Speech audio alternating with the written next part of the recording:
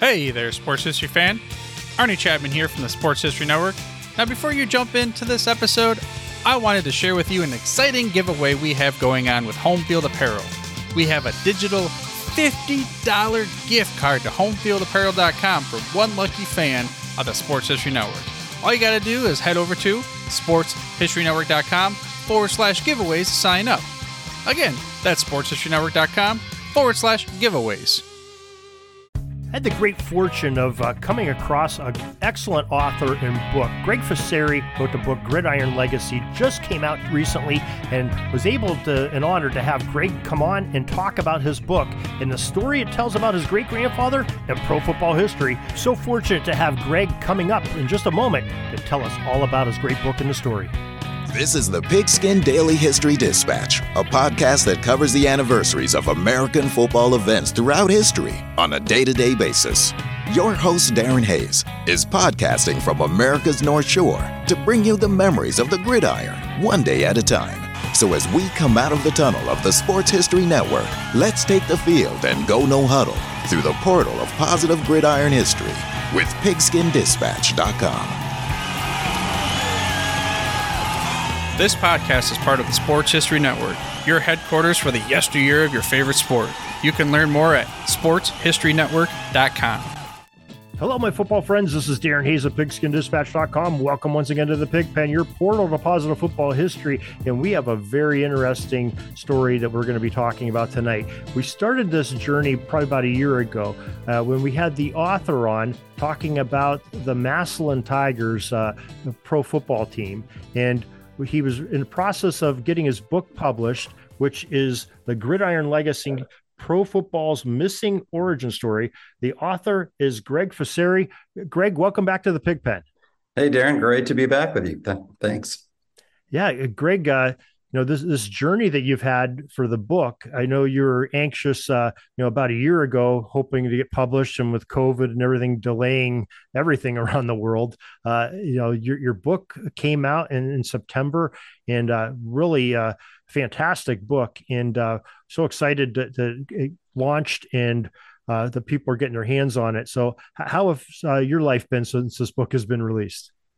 Well, it's been quite a year. It was a little touch and go, as you said, getting the book delivered from the printer in South Korea during the COVID crisis and the supply chain situation. But it fortunately arrived just in time for the start of football season, and we were able to have a big, fun launch party in Atlanta, where I lived most of the time, in early September, and that was hardly the end of the journey. It's sort of the end of a chapter, and now the beginning of an entirely different type of experience, rolling it out and finally sharing with everybody. It's been a blast. Yeah, you've had some big names, contributing to the book with forewords and, helping with, guiding people to it. Maybe you could mention some of those folks that are in the book. Yeah, Franco Harris in particular has been extremely helpful. I've known Franco a little bit off and on growing up, just met him a few times, but I really got to spend some quality time with him when I was working on an advisory board at the Heinz History Center in Pittsburgh about 10 years ago. And I, believe it or not, I've been working on the book that long. And when he learned about it, he's such a huge sports history and football history buff. He's the head of that committee. He was very proactive in offering his support, which was amazing. And he just said whenever I was ready, however he could help. And I asked him to do the forward eventually. And he jokingly, when I reached back out to him, said, did I really say I would do that? And he said, oh, I'm just kidding, So he wrote a beautiful, heartfelt foreword for the book that's really special, and I'm honored to have him be a part of it. Great way to kick the book off when you open it up and see it, and seeing so many other great kindred spirits in football history that were supported. The Ken Crippens and Joe Horrigans and a plethora of others, just adding some great commentary and support to your writing. And it really is. It's a really, really nice book and very well done. Thanks very much. Yeah, especially the historians Ken and Mark Ford, both at the PFRA, were very helpful along the way in editing, even, and just fact checking and things like that, which was great. And Joe Horrigan, of course, at the Hall of Fame, is just pretty much a cut above everybody else at this point in terms of football history, pro football history, and for him to sort of give credibility to the book and say that what I discovered in my grandmother's basement of these photographs from my great grandfather Bob Shiring from the Massillon Tigers, early 1900s teams, was finding a constitution to them was really special, and I'm glad he was willing to lend support as well. You told us that before, that you saw the photographs at your grandmother's basement, and your family knew a little bit about what they were about, but not a whole lot. And it's really started off your 10-year journey. Where did the journey go from there, from your grandmother's basement? How did you approach getting the history on your great grandfather? Yeah, there's a big difference between family lore and facts, right? Mm-hmm. So you might get bits and pieces, just little golden nuggets, from the family, just something about him being a great pro player before the NFL, and a couple pictures that hung on the wall, and that they were world champions, whatever that meant, but it was before the NFL. None of it all, kind of made sense in any cohesive way. But it wasn't until she passed away in 2007 and we cleaned out her house in this little industrial suburb of Pittsburgh called Wilmerding, where they were, a prominent family in that town. And I kind of understood that it was because of my great grandfather and his reputation that led him to become a business professional and sort of a magistrate and in the town and a leader, and that sort of, he was the patriarch of the family and everything that was to come. So when we cleaned out her house, and I found another box that I have no idea where it was my whole life, because I was always in that house, and it was just in the basement, near the other things that I was always around, full of football photos from the early 1900s that connected his career, obviously, that I knew immediately. I remember saying to my mother that I was going to do something with these, and I didn't know what that was at the time, but it meant researching and identifying them, and eventually leading me to the Hall of Fame once I had enough information, especially with the help of Bob Carroll, who was the founder of the Pro Football Researchers Association. Before he passed away, I was lucky enough to connect with him and give me a start on identifying some of these. And he really said, you really need to get this to the Hall of Fame and see what Joe has to say, because he and Joe worked together on pretty much every article that's online on the PFRA site on the early game. So with that, validation is the word I was looking for earlier. It just kept the wind at my back, and in my sails to keep going. And once we had them all identified, and Joe and Salim Chowdhury and John Kendall, all the great folks at the Hall of Fame, said, look, if you can combine these photos with the narrative that's still incomplete on the 1906 gambling scandal and this kind of cold case that's still out there, and was Blondie Wallace guilty or not? Was he colluding with the gamblers? It would be a really special story, because there's still much to be known about that. Yeah, that's the basic storyline that you have. You sort of, from what I gathered from reading it, you sort of have these two stalwarts of early pro football, your great grandfather Bob Shiring and Blondie Wallace, who they were sort of I guess nemesis throughout their pro careers, but their careers sort of paralleled each other. They played on great teams that opposed each other in two different states. But you took that story and you sort of made it almost a great encyclopedia of the first 2 decades of pro football. And I found that very interesting. You went all the way back to the beginning and started talking about the John Brilliers and Pudge Heffelfingers and, the Pittsburgh era, telling a story of Pittsburgh and Western Pennsylvania football and then the shift into Ohio. But keeping these central figures in line through the story. I just thought that was incredibly brilliant and a genius story. Great story method. Thanks. That is kind of how it worked out, and I don't know if nemesis is actually the right word, because that sort of implies tension between the two of them.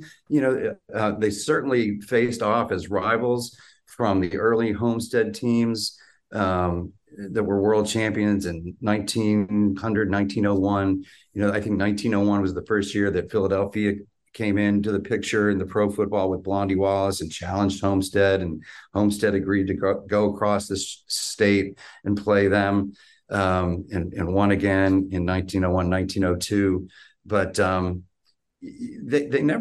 never found any quote from Bob Shiring about Blondie, and the only things I ever read Blondie said about Bob were very complimentary about his play.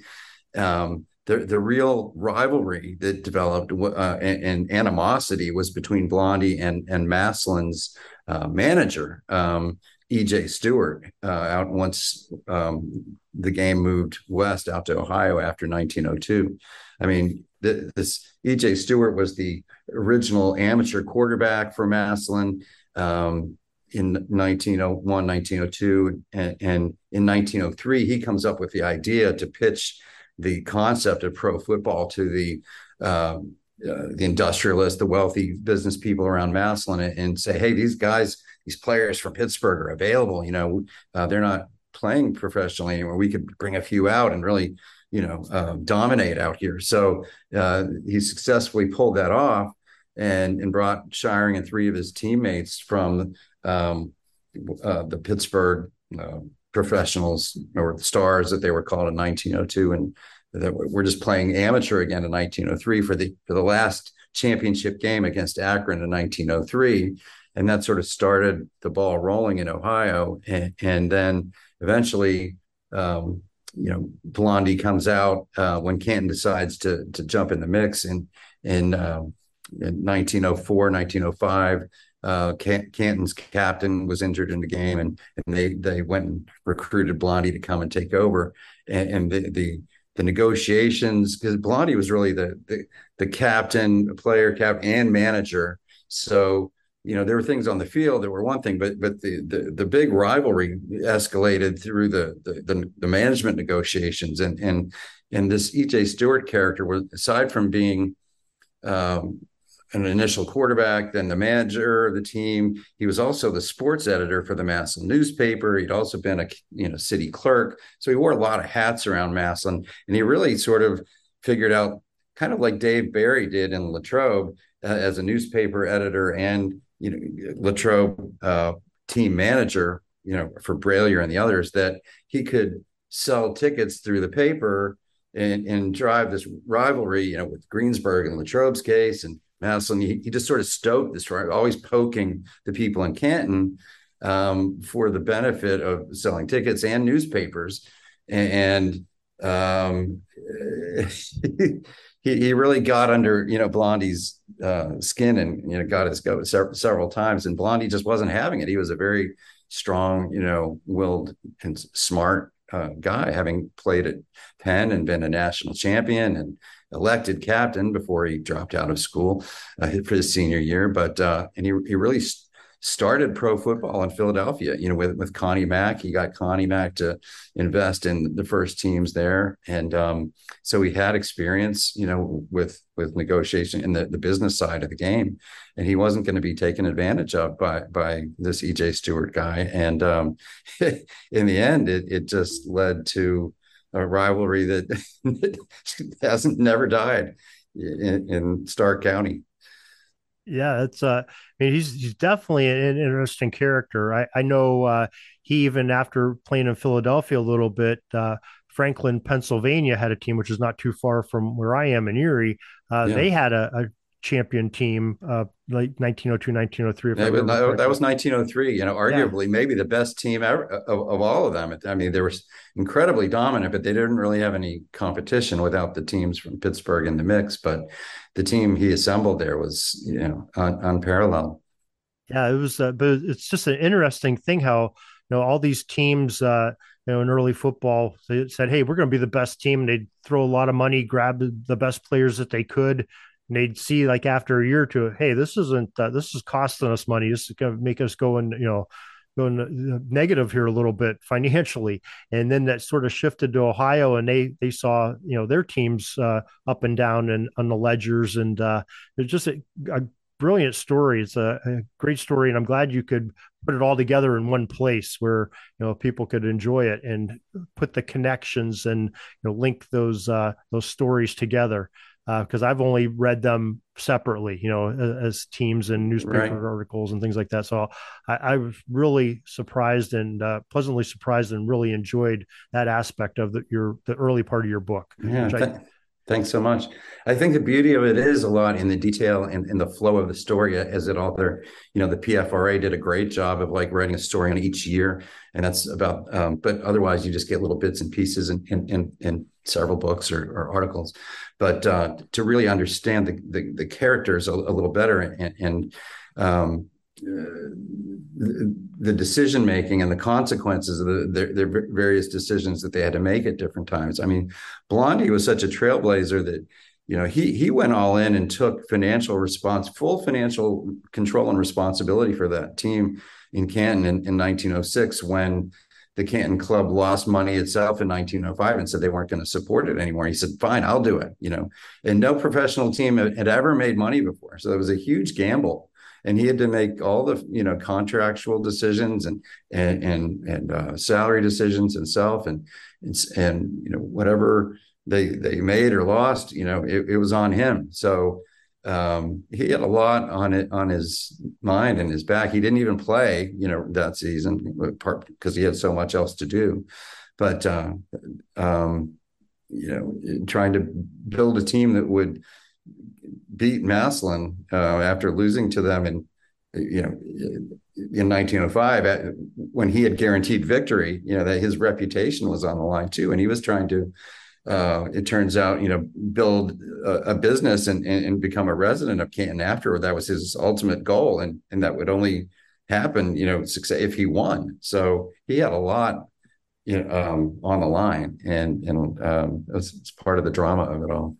They were recruiting these players from all around the country. We know, your great grandfather coming from Pittsburgh to play up in Massillon. Canton was doing the same thing. A few of the other teams in the area were probably doing similar things. Now, what were like the housing arrangements for these players that would come in from out of state and out of town? Did they board them up somewhere, or? Yeah, that's interesting. Growing up, I had always just kind of assumed or maybe heard, I can't be sure with it, maybe my grandfather went back and forth on the train to the games on the weekend from Pittsburgh, where he worked for the Westinghouse Corporation or Westinghouse Air Brake. It still exists today, WABCO, amazingly. Mm-hmm. But no, it turns out he would go out there, and all of them would for the season, and they would get a break from work. They get excused, and they lived in a hotel. Each team won, Matt, I think not sure I'm going to get this right. One of them was the Cortland Hotel, and I can't recall for sure if that was Massillon or Canton. And there was another hotel in the other town. And in Massillon, there was an athletic club called the Massillon Athletic Club, and it still stands. The building is still there. And I visited. When I go there, it's an incredible facility. It had hardwood, gym, basketball floor, an elevated running track like the old days around, above the floor, a big swimming pool in the basement, and there are still two stone tigers, on the side of the front doors until recently. There's a lot of renovation going on there, but the building has survived, and it's pretty special. Yeah, no, I think you tell the story really well. You definitely tell how Massillon got their moniker of the Tigers, and I'd like you to share it with us. And you also have some stories which are pretty plausible of how Canton became the Bulldogs. If you don't mind sharing those Right. stories. That was fun. Well, the first one was easy. I mean, that was pretty well known how E.J. Stewart, when he was, managing the team, I guess in 1903, their first big year, had to go and buy some uniforms. And there was a local sporting goods store apparently in Massillon, and all they had in any volume was Princeton Tigers jerseys, because they were, the best college team in the country pretty much every year, along with Yale. And, Harvard was never quite up to their level, and Penn kind of came along later, and the others were sort of afterthoughts. But he bought black jerseys with orange stripes on the sleeves, and they became the Massillon Tigers. And that was that. So, I really enjoyed recently speaking at Massillon High School 2 days before the rivalry game with Canton a couple of weeks ago, and sharing that story with them. And they love it. They don't even know these things. So Canton, on the other hand, I'd never heard, any related story. And when I got to the point in the book to think about that and maybe write about it, I was excited. I was like, I'm going to go down that route and figure this one out now. And I mean, I had all the resources, all the Canton newspapers, and, going day by day, week by week, and to find, I thought it would be a revelation to find the first time that the Canton Repository mentioned the Canton Bulldogs. And I had several cartoons and things, that came into my collection over time, but I never really organized them or gone sequentially. And darn it, when I finally did, it was kind of anticlimactic. It was just, there was no explanation. It was just one day toward the end of the 1906 season, right before the big first matchup with Massillon, when the Canton team was down at Penn State training, that they just start calling them the Bulldogs. I'm like, wait a minute. Can I some story there? Was it Blondie's idea? Was it the newspaper? Who came up with this? There was nothing there. And so I just started sort of letting that sink in and marinate.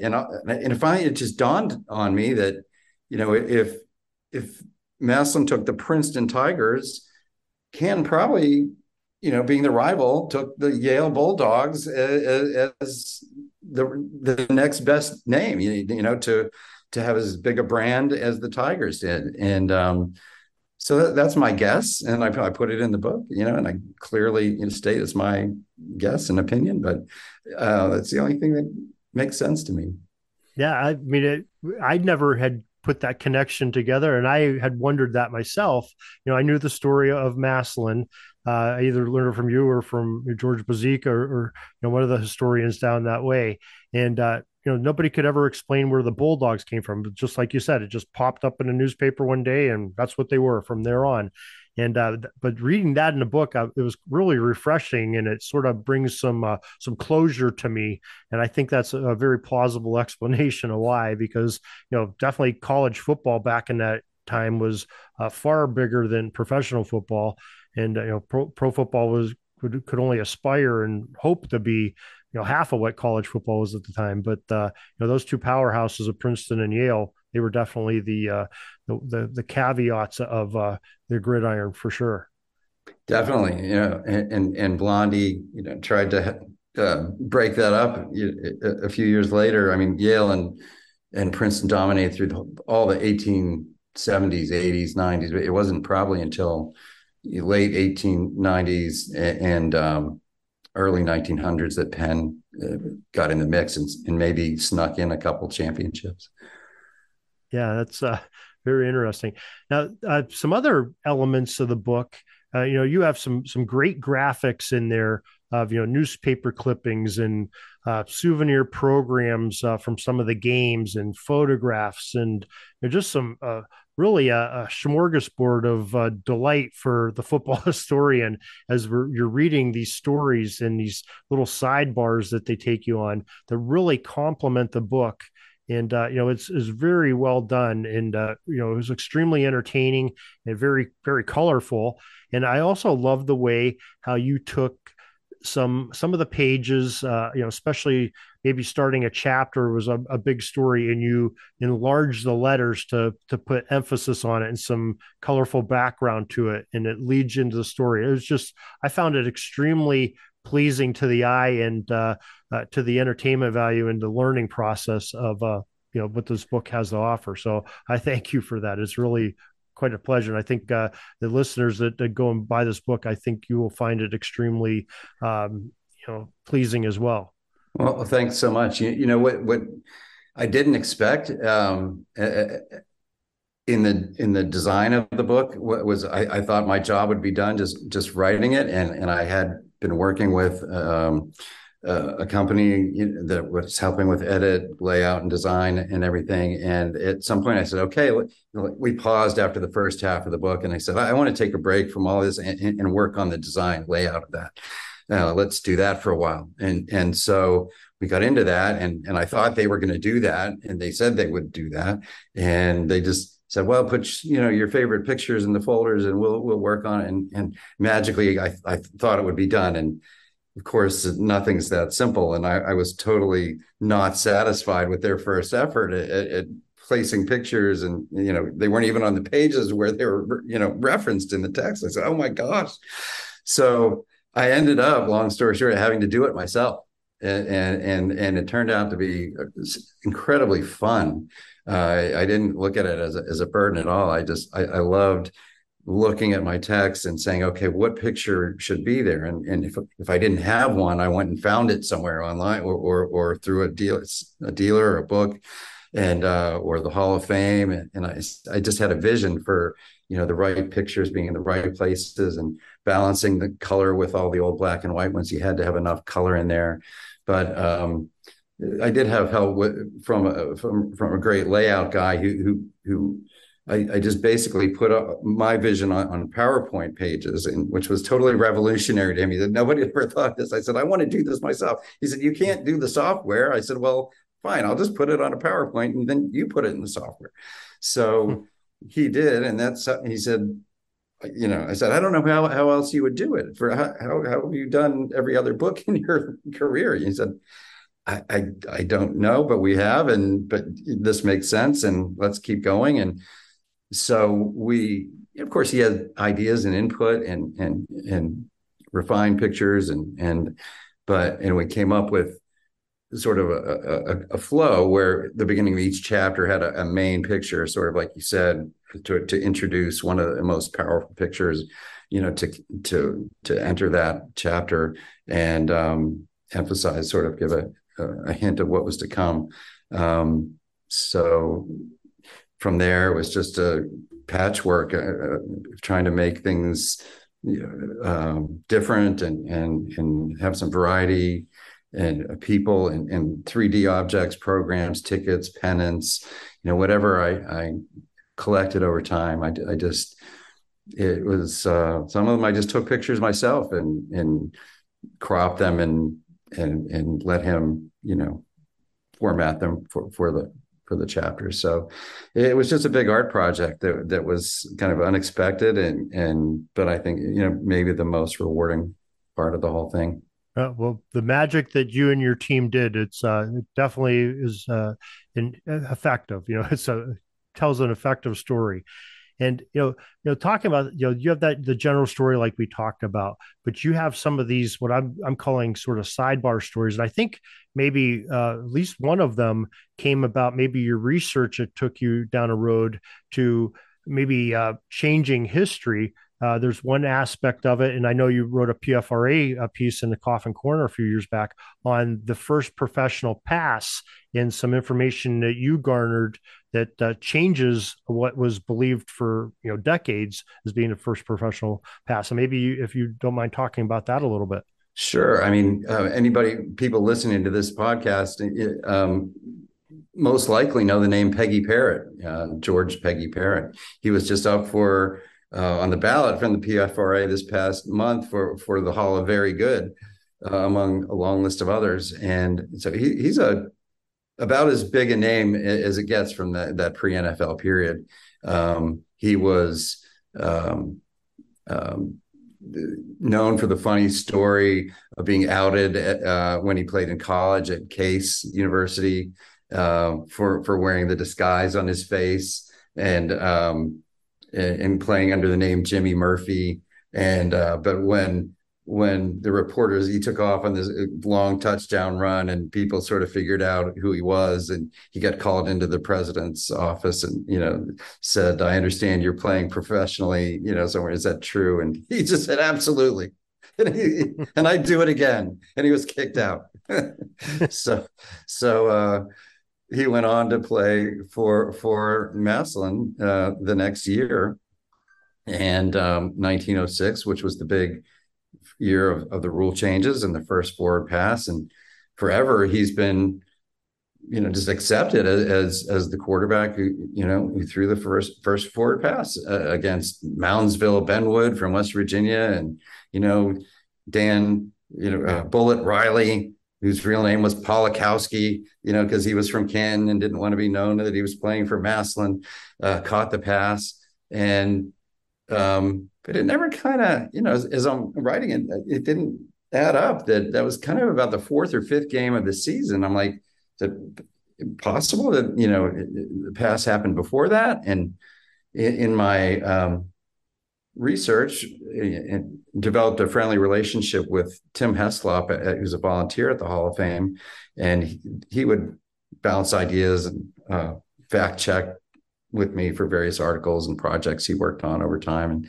And he always joked with me. He said, "I don't know about your great grandfather snapping the ball for the first forward pass. One of these days we're going to prove that it was somebody else." And I said, "Okay, he said, "I'm working on this project now." I said, "Well, let me know how that works out."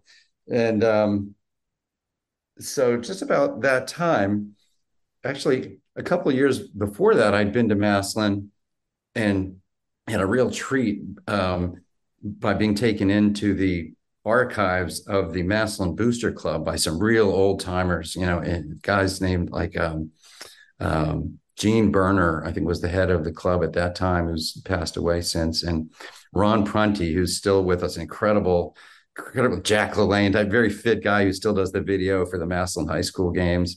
And he carries a video around with him almost everywhere he goes. He's like doing candid camera. I just saw him a couple of weeks ago and he came into the Massillon Museum with his video camera.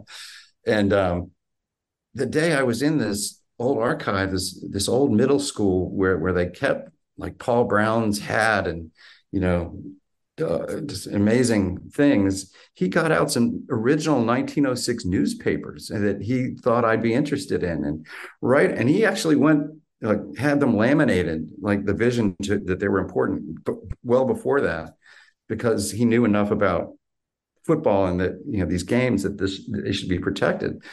And right away, I noticed that these were daily papers from the 1906 season, and that the only thing ever on microfilm in the libraries in Massillon or even in Columbus, like the state libraries, were the weekend papers of the Massillon Gleaner. And I'm like, wait a minute, this is nobody's ever, seen these. And so he was nice enough to make copies of them and, at Kinko's and send me a big tube of these papers that sat in my office for a couple of years until I got to the part of the book I was ready to write about that season after writing about the Pittsburgh era. And I'm going through these papers sequentially and there it is, one day in like the second game of the season, it says clear as a bell, Tigers throw forward pass for the first time. Moran, worked the pass beautifully to Parrott for, 2 touchdowns or something. What? Who? Moran? How did that happen? How was he the quarterback? And what turned out was Blondie Wallace had stolen the tight end, or they call him end at that time, a guy named Clark Schrantz from Massillon, paid him more money to go to the Bulldogs. So they were short an end, and they took Parrott because he was a basketball player and had good hands, and they moved him up to end. And Charlie Moran had played a lot of quarterback at Tennessee or Vanderbilt. He played at some different Southern schools. and they plugged him in there, and that was their plan, to go through the season. And the first week there was no forward passing. It was a lot of mud, and there was no evidence of a pass for them or the Canton team. It just couldn't have been more clear. It was black and white. So I called Tim up and I said, "Hey, Tim, how's that project going?" He's like, "Oh, Greg, we got some bad news for you. We got on whatever date, October 15th or something, some other Shelby threw a forward pass on this Sunday, and so on. We don't know who the quarterback was, but it says there was a pass." And I said, "What day was that?" And he says, "October, I think it was the 15th." And I said, "Tim, I think I got you by a day." And he says, "What?" And I said, "Yeah, I got." He said, "How did you get that Gleaner?" I said, Where did you get that? Did you get it from the Massillon Museum?" I said, "No." I said, "I can't tell you. I'd have to kill you until the book's done." But he said, "Son of a gun, I just wrote the article for the PFRA and submitted it. It's gone to print. After all these years, I thought we had a scoop." And I said, "Well, it looks like I'm going to have to write the next one." So he said, "Darn it, go for it." But he was glad I did. We're sort of partners in research, but we were glad to be able to put a name with it and have something so definitive. But in the end, I was even personally glad that, yes, my great grandfather still did snap the ball for the first forward pass, even though it was to a different quarterback. Yeah, he couldn't disprove that part of his gold, could he? Right. But sadly, Moran got hurt in that game, and Parrott ended up coming back in as quarterback for the rest of the season, and that's how he was, through past a couple of weeks later. So, wow, that's incredible. That's a great story, and glad you could preserve that football history and make it clear and bring the recognition that Moran and the others deserve to get for throwing that first forward pass. So he's a pretty prominent guy later in life as a baseball umpire too. They called him Uncle Charlie. He was a major league umpire until the 30s, and so he's pretty. He also coached at I think it's called Center College in Kentucky when they beat I think it was Harvard for they called it the biggest upset of the first half of the century or something like that. So he was the coach of Center. Okay. He was. Oh, yeah. Very interesting. Very nice. Now, I guess the main part of your story is learning about your great grandfather, and he is, like we said, a very central figure. And really, you bring it into a nice story out of probably one of the darkest times of professional football ever. And I don't know how much you want to get into that or not, but I would love to hear some of the basics, at least to whet our appetite of what's in the book. Yeah, I think there's a lot deeper themes in human themes to the story than just a football history that really resonate with people as I go out and I'm doing speaking events now and opportunities like this,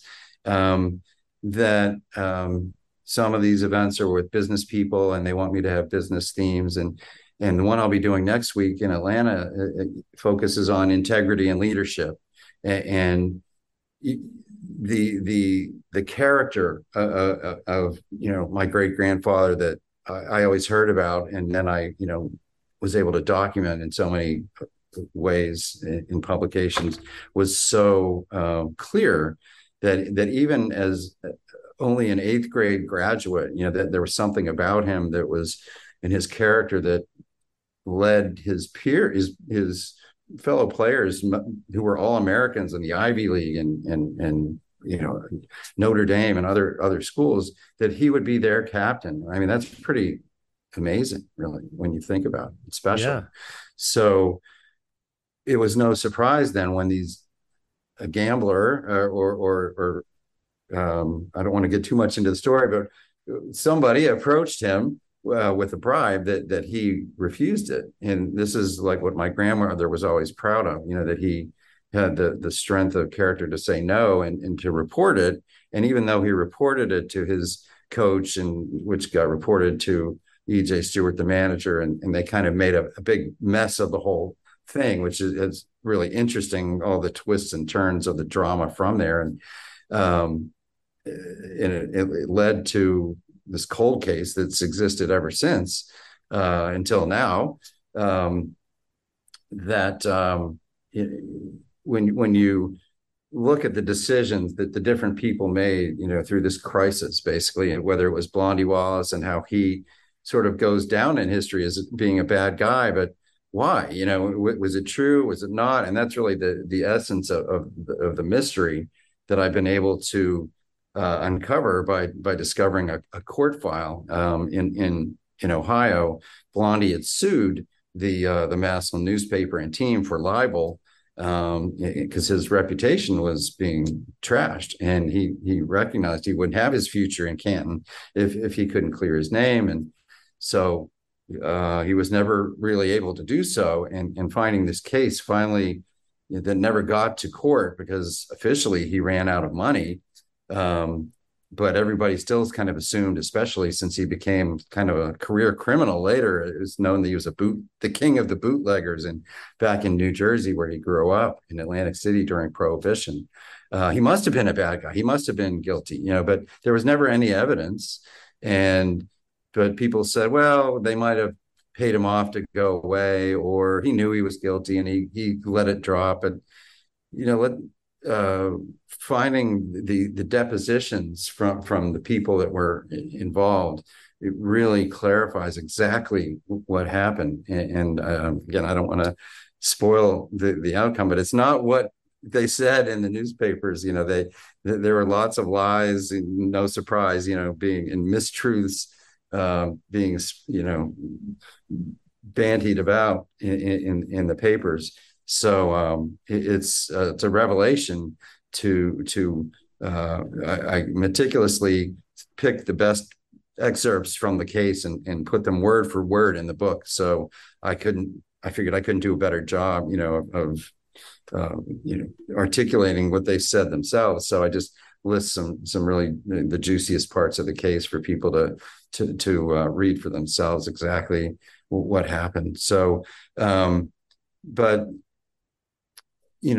whether it was Blondie's sort of flirtation, with some of the people involved, and how he handled it and chose to handle it versus how it really affected the direction of their lives afterward. And I think that's one of the big lessons in the story, whether it's in business or sports or whatever aspect of life is how your reputation and decisions you make have consequences. So.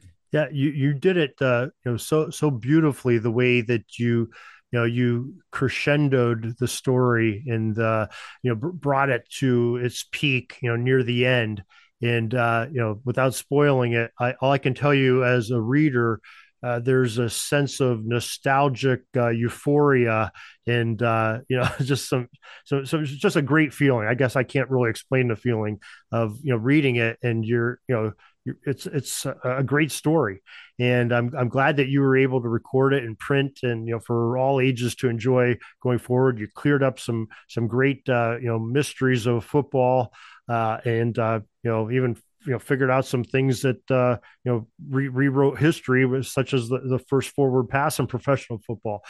So I don't want to leave the listeners any longer. Why don't you go ahead and tell us the title of the book again and where folks can get a copy? Mm-hmm. So it's called Gridiron Legacy: Pro Football's Missing Origin Story. It's available at the book's website, gridironlegacy.com. And for now, that's the only place that it's available online. I spent actually a good bit of today trying to work with Amazon to figure out a way to get them to print and distribute it, but they aren't. They're just launching a beta, actually, to be able to print oversized hardback, color books, but there's very limited options in terms of, the specs and things. And it didn't work out technically or financially. So we're going to keep trying to find some other distribution sources, but for now, that's the only place it's available. Folks, we will have links to it in the show notes of this podcast. We'll also have it on the corresponding article on Pigskin Dispatch in case you're in the car, don't have a pencil to write it down. Well, don't worry, we'll get you the links to get you to Greg and his fantastic book, which is needs to be in your collection of football history books, and definitely tells a great story, a great era, and the start of professional football. So Greg Fasari, thank you very much for joining us here and telling us your story of your family and of pro football, and for doing this great work of art. It really is a work of art that you've done or in distribution of. Thanks, Darren. I appreciate that so much. It's always good to be with you. Peeking up at the clock, the time's running down. We're going to go into victory formation, take a knee, and let this baby run out. Thanks for joining us. We'll see you back tomorrow for the next podcast. We invite you to check out our website, pigskindispatch.com, not only to see the daily football history, but to experience positive football with our many articles on the good people of the game, as well as our own football comic strip, Cleat Marks Comics. Pigskindispatch.com is also on social media outlets, Facebook, Twitter, Instagram, and don't forget the Pigskin Dispatch YouTube channel to get all of your positive football news and history. A special thanks to the talents of Mike and Gene Monroe, as well as Jason Neff for letting us use their music during our podcast. This podcast is part of the Sports History Network, your headquarters for the yesteryear of your favorite sport. You can learn more at sportshistorynetwork.com. Hey there, sports history fan. This is Arnie Chapman, a.k.a. the Football History Dude, and I wanted to thank you for stopping by to listen to another episode here on the Sports History Network. Our podcasters are passionate about uncovering and sharing sports stories from yesteryear. And if you didn't know it already, we have over 30 shows across the network covering all sorts of sports history topics. In fact, here's a glimpse into one of our awesome podcasts here on the network. Do you wish you knew more about the 100 seasons of the NFL? You're in luck because you found the Football History Dude podcast, where each episode is a journey back in time to learn about the rich history of the NFL. From the founding of the league in an auto showroom, all the way to what it is today, America's favorite sport and a behemoth of an industry. My name is Arnie Chapman. Football is my passion, and I want you to come along with me each week to explore the yesteryear of the gridiron. So hop on board my DeLorean and let's get this baby up to 88 miles per hour. How about that? I bet you're super hyped to go listen to that new podcast, right? Well, to learn about this show and all the other podcasts on the network, head over to sportshistorynetwork.com/podcasts. Again, that's sportshistorynetwork.com/podcasts. Head over there today to find your next favorite sports history podcast.